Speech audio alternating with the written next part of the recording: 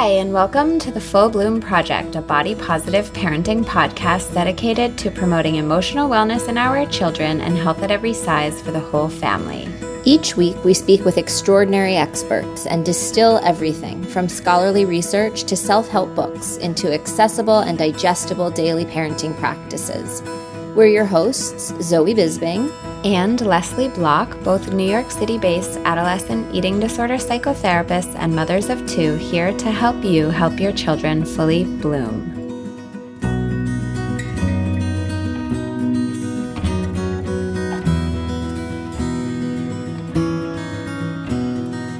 This episode of the Full Bloom podcast is brought to you by our interactive and downloadable A to Z guides to body-positive parenting. If you are determined to break the cycle of body insecurity and scrutiny for you and your family, and to put body-positive parenting into action, learn more and sign up at fullbloomproject.com/join us. These free virtual guides are free for just one more week until Friday, July 12th, so make sure you sign up for our mailing list and gain access to them. Each guide has a wealth of content, including research and resources to help you put the fundamentals of body-positive parenting into action, as well as practical daily tips to help you and your care providers help your children fully bloom. Again, those can be accessed by signing up at fullbloomproject.com/join us. After July 12th, these guides will be available exclusively to patrons of the Full Bloom podcast, which we will talk more about how to become a patron next week. Today is our final episode of season 1. We have made it through all 26 letters That's right. of the alphabet. That's right, and we did combine XY. So we have 25 episodes in season 1. We hope right. you have been enjoying it. Yes, it seems like our listener base has grown and we've learned so much. And next week we're going to be talking a little bit more about the plan for the summer season, because we are absolutely continuing to go. Plans for season 2 are underway. And to conclude season 1, we have a wonderful guest joining us to work through our Q, letter Q question, which is, what should I definitely quit doing or saying? Which is a bit of a summation of all the different letters and all the different episodes. But we have Heidi Schauster, a nutrition therapist and author of a wonderful book called Nourish: How to Heal Your Relationship with Food, Body, and Self. And we're thrilled she's here. Heidi, welcome to the Full Bloom Project. Thank you so much for having me. We're thrilled you're here. And, today we're trying to kind of do a roundup of what should our parent listeners really be working on quitting. And we love your book, and we think it's a must-have for all body-positive parents, just to have, if they're going to have a nutrition Bible, this is the one we feel they should have. We love the 10 steps in your book. Pretty easy to understand steps for parents.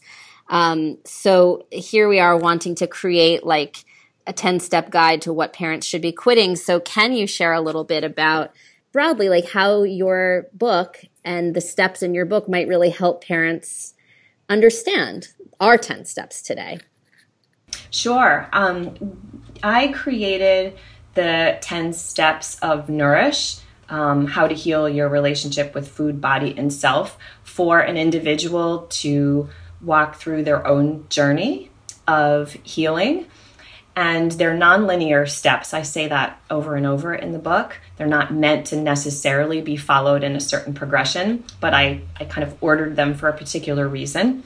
And my book initially was not written specifically for parents, but I do think that each of the steps could lend itself very well to parents and how to actually take the healing process that one would do for themselves in their relationship with food and their own body, and translate that into how to nurture that for their children. So I'm happy to take my 10 steps and create a Q, a quit doing, and then kind of work through that with you. Awesome. Great. So let's start with step 1, which we kind of adapted to be quit the diet mentality. Yes. Quitting the diet mentality. The chapter in my book is like ditch dieting for good. This is really a critical step, I think. And I think you think as well, which is why you made it step one, to just truly becoming a body positive parent.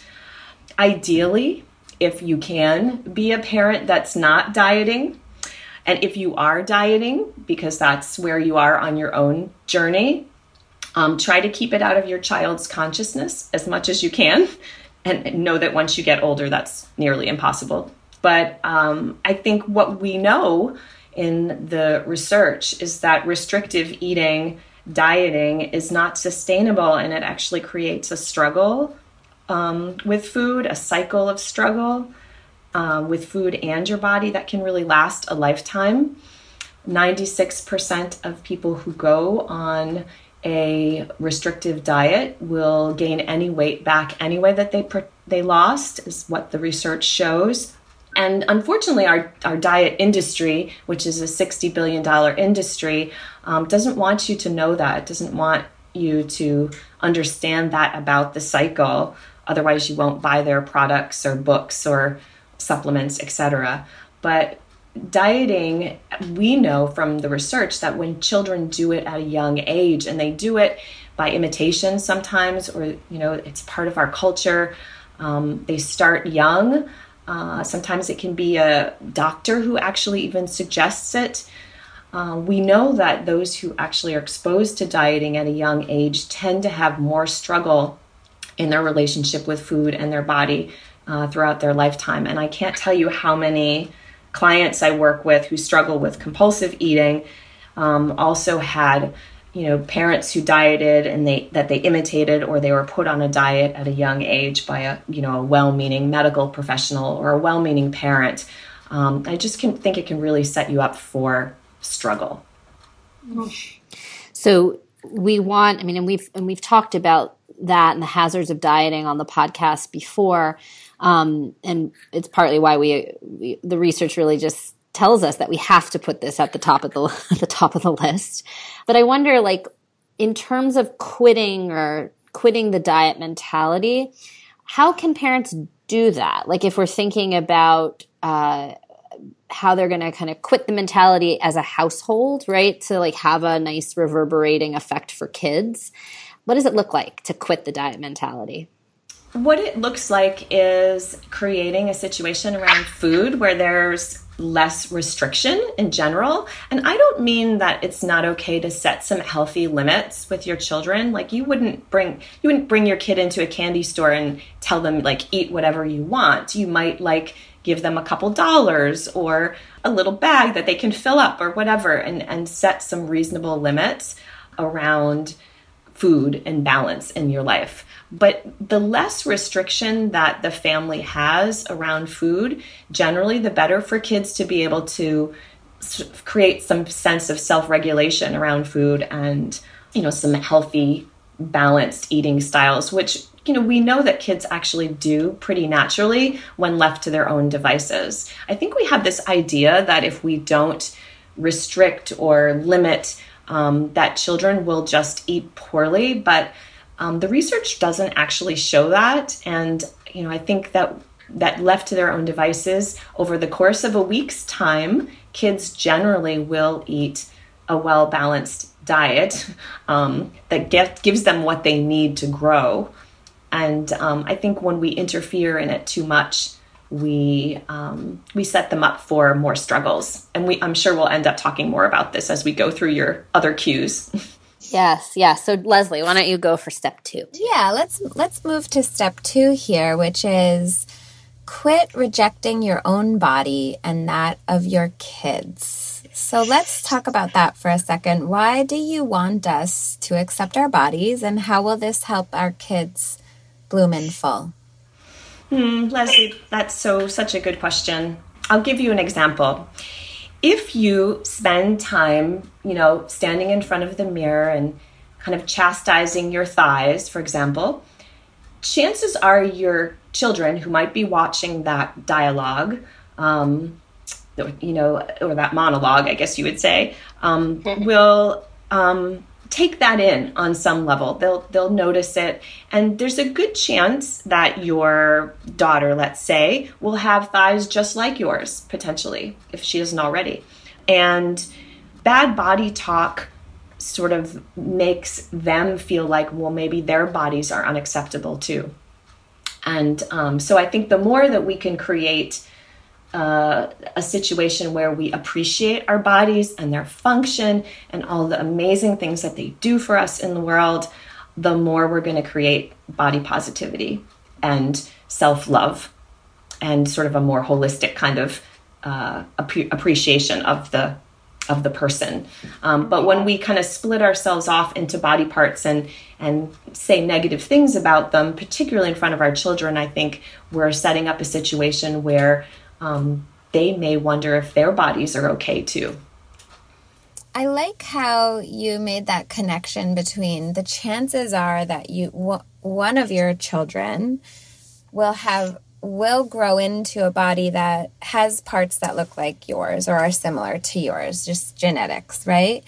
And while as an adult to a young child, it might be hard to make that connection, but when that child grows into their body, that's when the connection is really activated in terms of, oh, well, mom had a hard time with this. I have a hard time with this part of my body. And so I think just as for parents with young children, I want to encourage the kind of thought about the thinking that you just said, which was it's a good chance your child will be standing in the mirror one day as an adult, seeing similar to what they saw in your body, whether or not even their legs do look the same. It's likely that they're going to see some similarities and have that same mirror, that relationship that you have with the mirror. Absolutely. Yeah. And I think it's important for all of us. And I don't want anyone to feel badly about anything that they may have said, because, we're all swimming in the same soup, where one of the ways that particularly women, I think, not to be gendered, but I do think it is particularly when women bond sometimes is by kind of bashing their bodies or saying negative things about their bodies, or saying something and then looking for someone to sort of correct it or compliment them. I mean, I think there is that in our sort of social norms, unfortunately, in this culture. But I think we can work harder as parents, especially, at stopping some of that sort of fat shaming, weight, discriminatory kind of language. Like even saying like, oh, she's really let herself go, or I probably shouldn't eat this, I'm too fat already, or does this make me look fat? Or these things that come out of our mouths often innocently, can be taken in pretty seriously by young kids. And we can do a good job, I think, as parents of shifting the, kind of discrimination around larger bodies by shifting our language about it. Yeah, I think it flows nicely to our step 3, which is to quit judging. And we really appreciate that in your step 3, you talk about practicing curiosity over judgment and criticism. And we'd love to just hear you talk a little bit about that and how we can apply that to body positive parenting. Yeah, well, practicing curiosity over judgment, I think, can be helpful in all things. I think especially the way we talk to ourselves. I think if we can, instead of saying, I'll use the example like, oh, I ate too much, and kind of if we say that repeatedly out loud to our children, we are giving the message that our appetites are not okay, or that overindulging is not okay. And, I think we will all agree that overindulging repeatedly doesn't feel good, but it's a very different thing to create a judgment about it and say, oh, I did something bad, than it is to sort of just be curious about it and say, oh, wow, like, so interesting. I ate more than I normally eat at this party. I wonder why. Like, that's just such a kinder way to speak to ourselves. And I think if we can practice speaking to ourselves in like a curious versus a critical way, then we're more likely to sort of encourage our children to also address themselves with more curiosity. I think this is so important, and it's subtle but really powerful, because it's like if you can really model that and promote that in your kids, right, it removes everybody from the kind of moral adjudication, right? And it's not like you did something bad or wrong, but rather it gives you this opportunity to check in with how you feel inside. It sounds like it really it promotes an embodied experience. Like, oh, if you did eat a lot of birthday cake, how does it make you feel? And that ties so nicely to what we talk about here with different experts about intuitive eating, connected eating, and allowing the space to, like you said, get curious about what does it actually feel like when you eat more than felt good, as opposed to some referendum on your character, which is just so popular, right? Yes. No, I think it doesn't need to be a moral kind of thing, but it can be a like, oh, interesting. I wonder why I did that. Like, just if we could all address ourselves that way, it's just so much more gentler and less damaging to our sense of self. Yeah, I'm thinking about how many of my clients come in with the I feel fat, and making that very a judging kind of descriptor, which I always work with them on being curious about what they even mean by that. And, to help them deconstruct that statement and see that it's a judgment and be curious. And I think even just that, whether or not you're saying it out loud, your kids are noticing that they're observing what you're describing as to yourself or out loud. I feel fat. And we want to show them how to model for them how to be non-judgmental and be curious and be a little more descriptive. And I love that. I think it's so important. Like you said, Zoe, it's so subtle, but it's really powerful when you make it a practice. Mm-hmm. So let's talk about step 4, the quit second guessing your body. And this term that you have, or that you talk about, what is body trust? And how do we model that as body positive parents to help our kids bloom in full? Body trust is so important. It's one of my favorite and probably one of the hardest steps, but it's really assisting in the case of parents, assisting your children in believing that their bodies know what's best, particularly around food. For example, I remember like my kids used to, when they were younger, I have 2 teenagers now, but when they were younger, my daughters used to like ask me like, can I have a snack? And I would always like kind of, my response to that would always be like, if you're hungry for one, of course. So like just repeatedly kind of encouraging your kids to tune into their body and trust that wisdom. Like if your child is going through a phase where they're doing lots of baking, instead of like, kind of expounding upon the dangers of too much sugar, like it's probably important to like notice the way that maybe they're growing right now. And so they're like interested in eating more and encouraging them like to just listen to what their body is telling them. So I love all of Ellen Satter's work. If you haven't talked about her already in the podcasts, but she is, and it's Satter, Satter, and she talks about division of responsibility, which I love. Yeah, we do too. We brought someone on from the Satter Institute to help us define what does the word healthy really mean. Perfect. Yeah. So, in a nutshell, staying in your own lane. instead of going into their lane. So you can keep balanced, varied, health promoting foods around your house and serve them to your children at meals and snack times. But it's their job to decide what to eat and how much of it.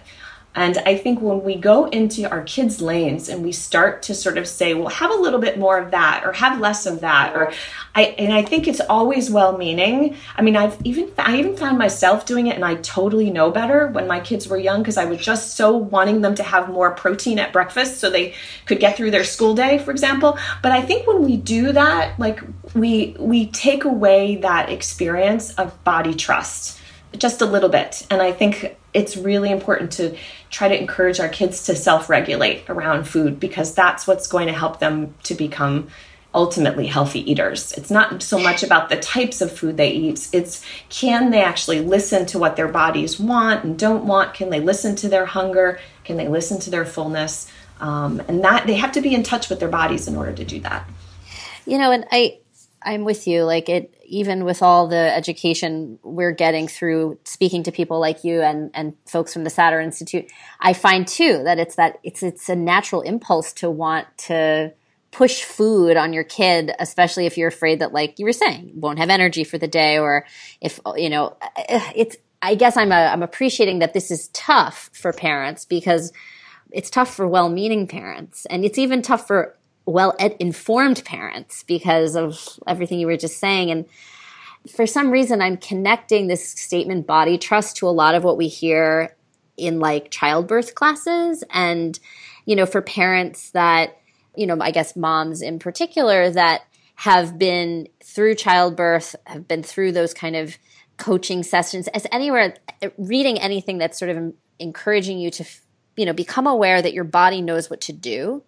And that you don't have to be as afraid because your body sort of knows what to do and knows how to take care. And maybe it's a far-fetched analogy, but I'm just thinking about how in so many ways eating competence, it's no different. Like our bodies know what to do if we listen to them. And I don't know what you guys think about that, if that's too far a reach, but I just associated there. And I'm just thinking about parents of young children were not too long ago in that kind of childbirth education milieu. So I don't know. Do you think what do you think?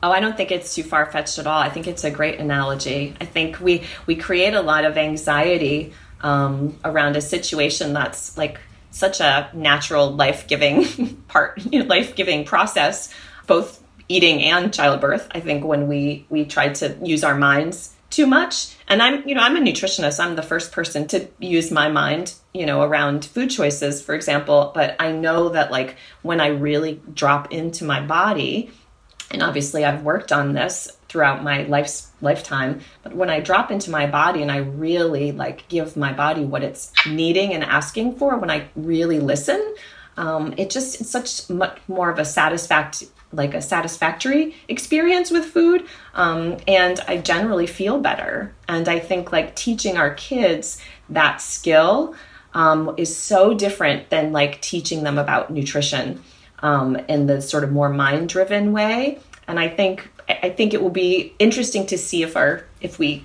change the way we teach kids about nutrition and bring more of that embodied experience. Yeah. But let's talk about nutrition. Yeah, let's talk about that because that's our step 5, quit following food rules, and kind of more subtext of it, which is like, well, what is gentle nutrition or nutritional common sense that we can support the following being in tune and the body trust, and we can support that versus kind of break that relationship?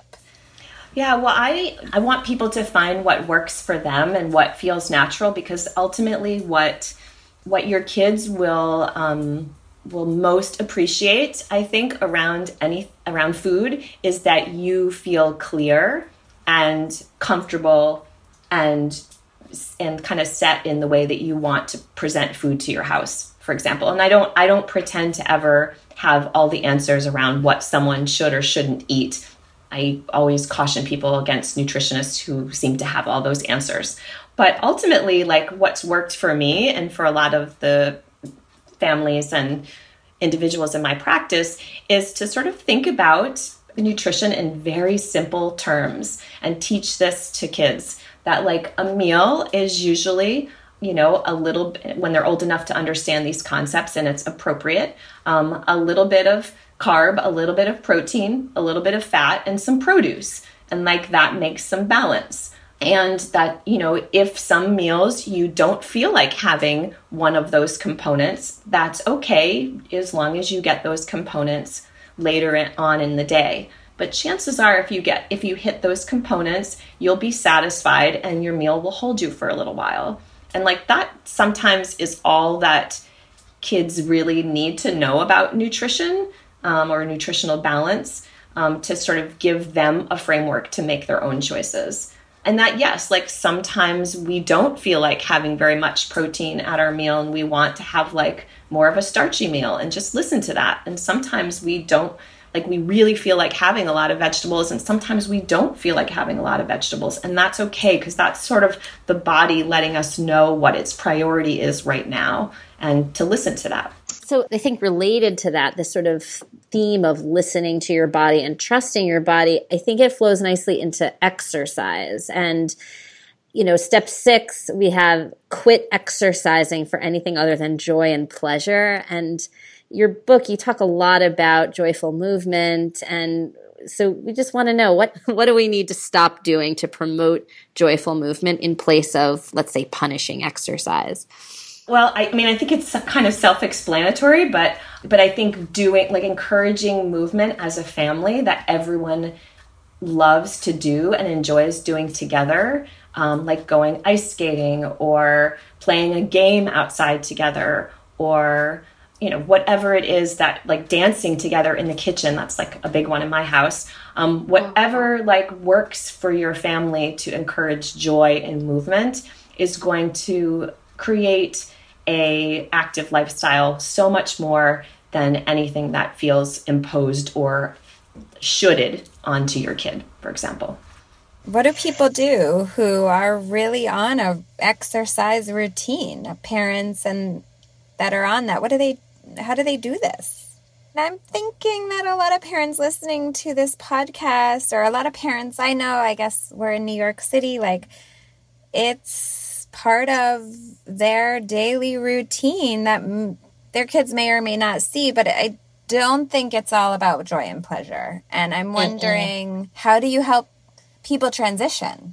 That's a great question. I think that's for parents to really work on themselves. Like really like getting clear on what are the types of movement that are more fun. Because if you're not having fun and it feels like another chore, then you're going to probably communicate that sort of grumbly relationship with physical activity to your kid, whether you're conscious of it or not. Trying to cultivate that sense of like, what are the types of movement that are really appealing to me? Do I like moving with other people or by myself? Does it serve me better in my life to move in the morning and do my physical activity in the morning or in the evening? Are there things that I like to do with my family, and are there things that I like to do by myself? But I think cultivating joy and just, again, being in your body is very different than having a prescription around exercise. And I think kids pick up on that. I think it connects nicely also to the body trust, because instinctively we do want to move as human beings. Like, we don't feel good when we're entirely sedentary. It doesn't feel good. And I think this is so important. And we, from a previous episode, we know that there's research behind it too, that, just promoting joyful movement, even if, like you said, it's just dancing in your kitchen, that's actually a better way to support your kids in developing active lifestyle than, like you said, anything prescriptive. And that's not always so intuitive to parents. So I think that's an important one. Mm-hmm. Yeah, absolutely.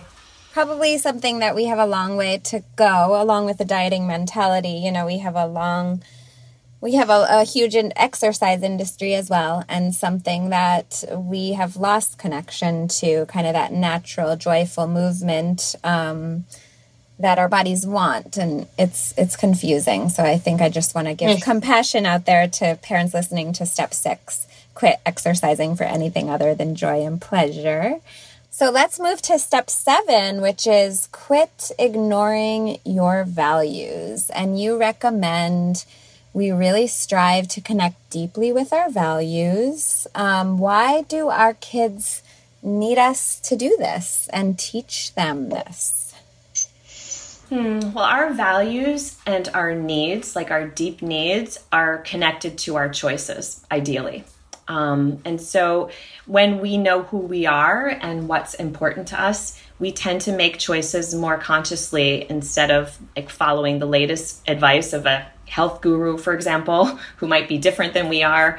We are more likely to make a decision about a sort of health or lifestyle practice that's just clear and not fraught with a lot of questioning, which is very confusing sometimes for kids. So I think the more we sort of connect with what's important to us inherently, and often that means we can get our needs met better.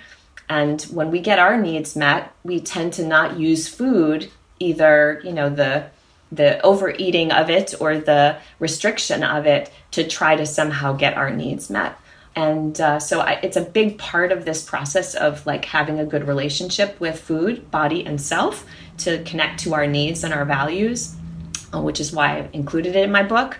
But I think our kids, like the more we can communicate those values and also like communicate that it's okay to have needs to our kids and like ask for what we need. And as long as we're okay with someone maybe saying no, then we help with that process is a place where a lot of people struggle with food when they are not able to sort of ask for what they need in their life. Totally. And we actually did a whole episode with a researcher that's studied values and the importance of helping your children find their voice. And I appreciate what you're saying about how that is really central to protecting people from developing eating disorders, because we do, right? Leslie and I often are helping our clients who are entrenched in eating disorders really connect with what their actual values are.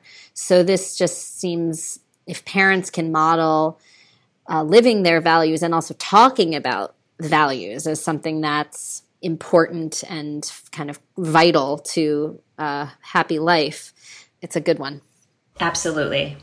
So how about step 8? Quit neglecting your own self-care. What does our commitment to our own self-care as parents have to do with raising body-positive kids? I think this goes back to what we talked about in step 1, is that kids imitate us. Like they learn so much more from watching us than they do from hearing us speak about things. So our kids, if we take good care of ourselves, if we take the time for self-care, then our kids will learn that that's okay to do, that it's something that they can do for themselves as well.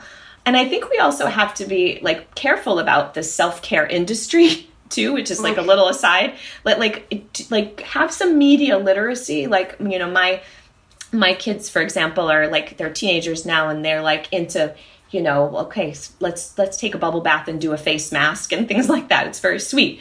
But like, it's good to sort of let them know that like the images that they see, for example, of these faces that don't have pores aren't normal.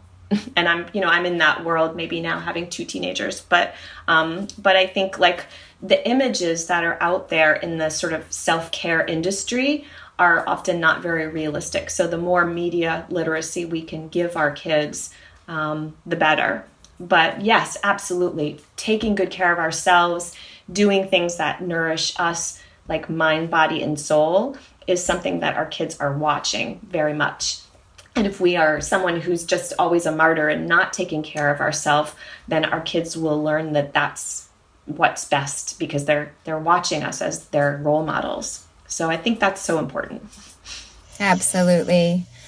Very helpful to note, the self-care industry is in many ways not promoting very well yet. Hopefully it will change diversity in body size. And we see a lot of room for growth in the self-care industry. And so be mindful of that too. Yeah. And self-care, I also want to mention that it doesn't have to take a lot of time, right? It's like quality over quantity, but consistency feels important, right? To like make it, like I'm hearing you say that it's not just about taking good care of yourself because that will benefit your children, but actually allowing them to see that you do this. So even if you're not doing it hours and hours a week, that at least you're doing it in a visible enough way that your kids get to see that, you know, parents also take care of themselves and value themselves. Right. And I didn't even mention that taking good care of yourself means that you're going to be probably a better parent, like a more present, more like more regulated, well-regulated parent if you're also meeting your own needs first. So let's talk about step 9, quit disconnected eating. What is this about? Quit disconnected eating. Well, I talk in step 9 in my book about developing a self-connected eating style, which again is making food choices from a place of self-care and listening to the body, from that body trust that we talked about, as opposed to some kind of self-control or body changing kind of behavior. But I think it's really important for you to develop the style of eating that works for you as an individual, as a parent, but not to impose that eating style on your kids, as they might have very different preferences and very different bodies than you. So like, you know, obviously developing your own way of eating that works for you, but not assuming that that's going to actually work for your kids and their bodies, which are very different and have different needs. I think that's important because it's a tall order to ask people to, you know, pay attention to themselves. I think this day and age, everybody's so busy and scrambling, but to ask a parent to both tune into themselves and to try to discover what does connected eating feel and look like to them, and then, you know, model that, but then make room for the possibility that if their kid is able to do this too, the outcome might just look different. It's like a little duality. It's not always easy for people to hold. Mm-hmm. Absolutely. But essential. All right. Well, last but not least, step 10, quit going it on your own. And we love your use of this expression, a tribe of support. And you really invite people in your book to seek out a tribe of support. And so for parents in particular, like, why do we need tribes of support and how can we build one? Well, I just want to make one comment. I love that you love that phrase, and I did too. But, you know, a colleague pointed out to me at a conference I was speaking at recently that there are some people, specifically Native American people, who might not love the use of tribe in a more commonplace way, a non-sacred way. So I just want to put that out there, and I may change it in a second edition of the book, but because I certainly never intended to offend in any way, and don't want to going forward. So I just want to put that out there. That I like the term tribe too because it has a wonderful feel to it. But I certainly don't want to be disrespectful to, you know, those who have been marginalized so much already. Sure. And co-opting that word. So, but yes, I think we need a support tribe or a support community is what I might use going forward. It's the word. And we all have heard that it takes a village to raise a child. And I think when it comes to parenting, absolutely. I think for quit going it on your own, I mean that if any of these concepts that I'm like bringing up, that we're all bringing up, are difficult, to get some support. Like, you know, it's not easy to stop shaming your own body if you've loathed it all your life. It's not easy to eat mindfully and in sort of a balanced, embodied, body trusting kind of way if you didn't get that training and you haven't been doing it. Like if you've been dieting, for example, all of your life, it's so hard to actually shift out of that paradigm. And I just recommend that parents get support with that, so that they are able to, you know, be more comfortable with helping their kids develop this, you know, more embodied relationship with food. I also would like add to this bullet point about support that, like, don't ignore a problem if you see one. If you see a child of any age who seems to have challenge in their relationship with food or their bodies, I would just recommend to seek help, and also be very discerning about that help. Not all nutritionists have expertise and knowledge about disordered eating, and can sometimes do more harm than good. But early help, as we know in the eating disorder field, brings better outcomes and recovery and more healthy relationships with food. So I just, I wouldn't want anyone to ignore a problem until it was too late and had become more entrenched in that child's identity. This is really important, and I really appreciate that in encouraging people to seek out community and peers and even professionals to support them. That you're really validating how hard this is. And I never want to underestimate how hard what we're asking parents to try to do, even through this podcast. This is all incredibly hard. It's hard to even know when you're knee deep in diet culture, or when your well-meaning nutritionist that you took your kid to is actually perpetuating some of these values of diet culture. And I want everybody to hear what you're saying, that in saying quit going it on your own, or we're saying quit going it on your own, you're saying increase your support and really understand that this stuff is so hard, and it's good to surround yourself with other people. Yes. No, we're all, like I said before, we're all swimming in the same soup, and it is challenging to shift our thinking about sort of food and sort of this wellness morality that is really out there. And I think even more out there because of the internet. But I think the more we can connect with like-minded individuals who are also on this journey of trying to eat in a more embodied, non-diet oriented way, the more we can actually do that, and do that for our families. And speaking of just it being a challenge, and all of this is hard, for the listeners, before you go, what is the one thing above all things that you want parents listening to do on the regular to help their children fully bloom? And I love that you're talking about children blooming, because I guess this would be like another quit or a stop type thing. And I would say stop seeing your child as a body as much as you possibly can, and then dial back a little bit and see, him, her, their, we have to, whatever pronoun it is, as a whole person. So when you notice that then you are kind of focusing on your child's body, even complimenting it, for example, or on their appearance too much, just be kind to yourself. Again, we're all taught to do this in our culture, but say something else instead. So I'll give you an example. Instead of, oh, you look great in that dress, it's so flattering, to your child, your daughter, for example, you might say oh, you must be so excited for this special evening, and I can see that you're going to shine. It's so great to see you smiling.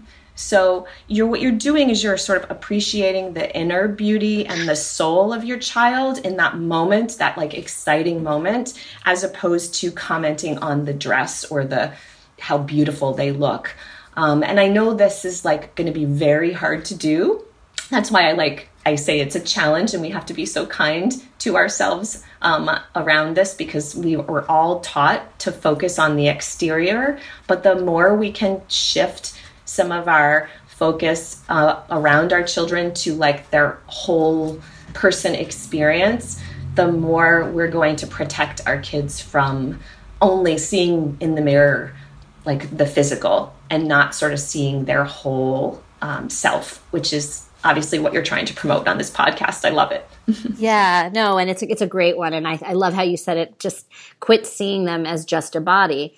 And that's so protective. And there's so much body objectification and internalized objectification that happens that we talk more about in other episodes. But I love that response. And this has been such a pleasure to have you. We know we have to let you go, but we really want to recommend your book to everyone listening. And we're going to put all the details about it on the website. But thank you so much for walking us through our top 10 things to quit to help your children fully bloom.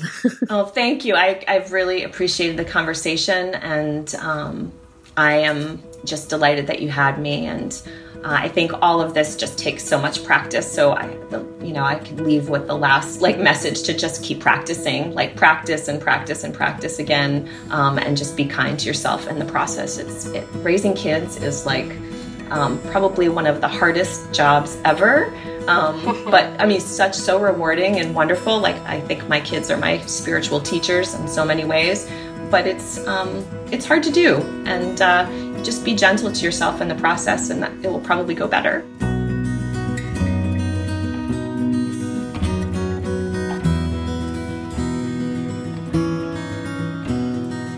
So that's our show. End our season. Yes. I can't believe it. We did it. We did it. And that was a wonderful conversation, because I think Heidi really allowed us to think through all that we've been talking about all season long. And she seems very connected to the body positive parenting ethos.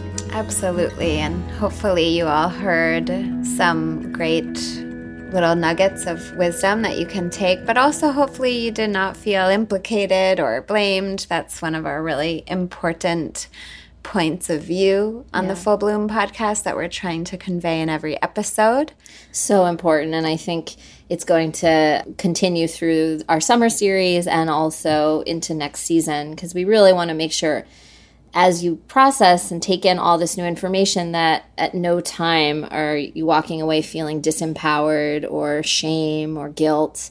And if you are feeling guilt, that you feel like this is a place to keep coming back to work through your feelings, because we're all learning. We're all in this. I think out of all of the episodes this season, one of my favorite things I heard from a guest was Heidi Schauster, who said we're all swimming in the same soup. I think I quoted her yesterday when we were at Nike. Yeah, which brings us to this season this experiment, this project has really turned into something since launching the podcast in January 2019. I'm so grateful for Zoe to be my partner in this project, and we've been really committed. We hope you feel that we've been committed. I feel so proud that we launched one episode every single week, which was kind of a feat for us. A huge feat. We're, working parents, and we have small children, and it really, I think this was a labor of love and friendship that we really made a commitment to each other and have since brought in. It seems like thousands of people are connected in one way or another via Instagram and listening, downloading our guides, and it's really cool. It's been really gratifying and so illuminating. I feel like my clinical practice is enhanced, and I'm just learning so much each and every week. And I'm very grateful to you, Leslie, for being the much more organized of the two of us and my partner in crime. So thank you. You're welcome. And thank you to all 15,000 of you who have listened so far to our episode, or all 15,000 times you've listened to it. We did want to let you know that we will be, as we alluded to, we will be running a short summer series. So we won't go away for the summer, and then we'll be launching season 2 sometime in early September. And a little bit about what to expect in the coming weeks. We are going to, as Leslie mentioned, run some summer special episodes that feature a little bit question and answer type episodes, and also a little bit more about our story, as well as some replays of our top 3 episodes. Yeah, which right now the top 3 are: why is puberty so critical to body positivity? Why would I raise an intuitive eater? And what does healthy really mean? With a how do I manage junk food coming up close second. So yeah. So those seem to be the most popular topics, and that makes us really happy because these are really critical questions. And yeah, so I think we'll leave it there. We'll leave it there. And more next week. And as always, if you liked what you were hearing this season, we'd greatly appreciate you leaving us a rating or review on Apple Podcasts so more people can find the podcast. Next week, we are going to be talking more about how you can really get involved and become an official patron of the Full Bloom podcast. yes, as this has been a labor of volunteer love on our part, and we hope that if you want to keep hearing more of it, you'll jump on the bandwagon and support us. And join our community more officially. Community. Yes, so we'll talk about that more next week. But we would also love to hear any reactions or questions that came up during this episode or this season. So please send us an email at info@fullbloomproject.com. And we look forward to hearing from you. Yes, tune back in next time for more body positive parenting wisdom.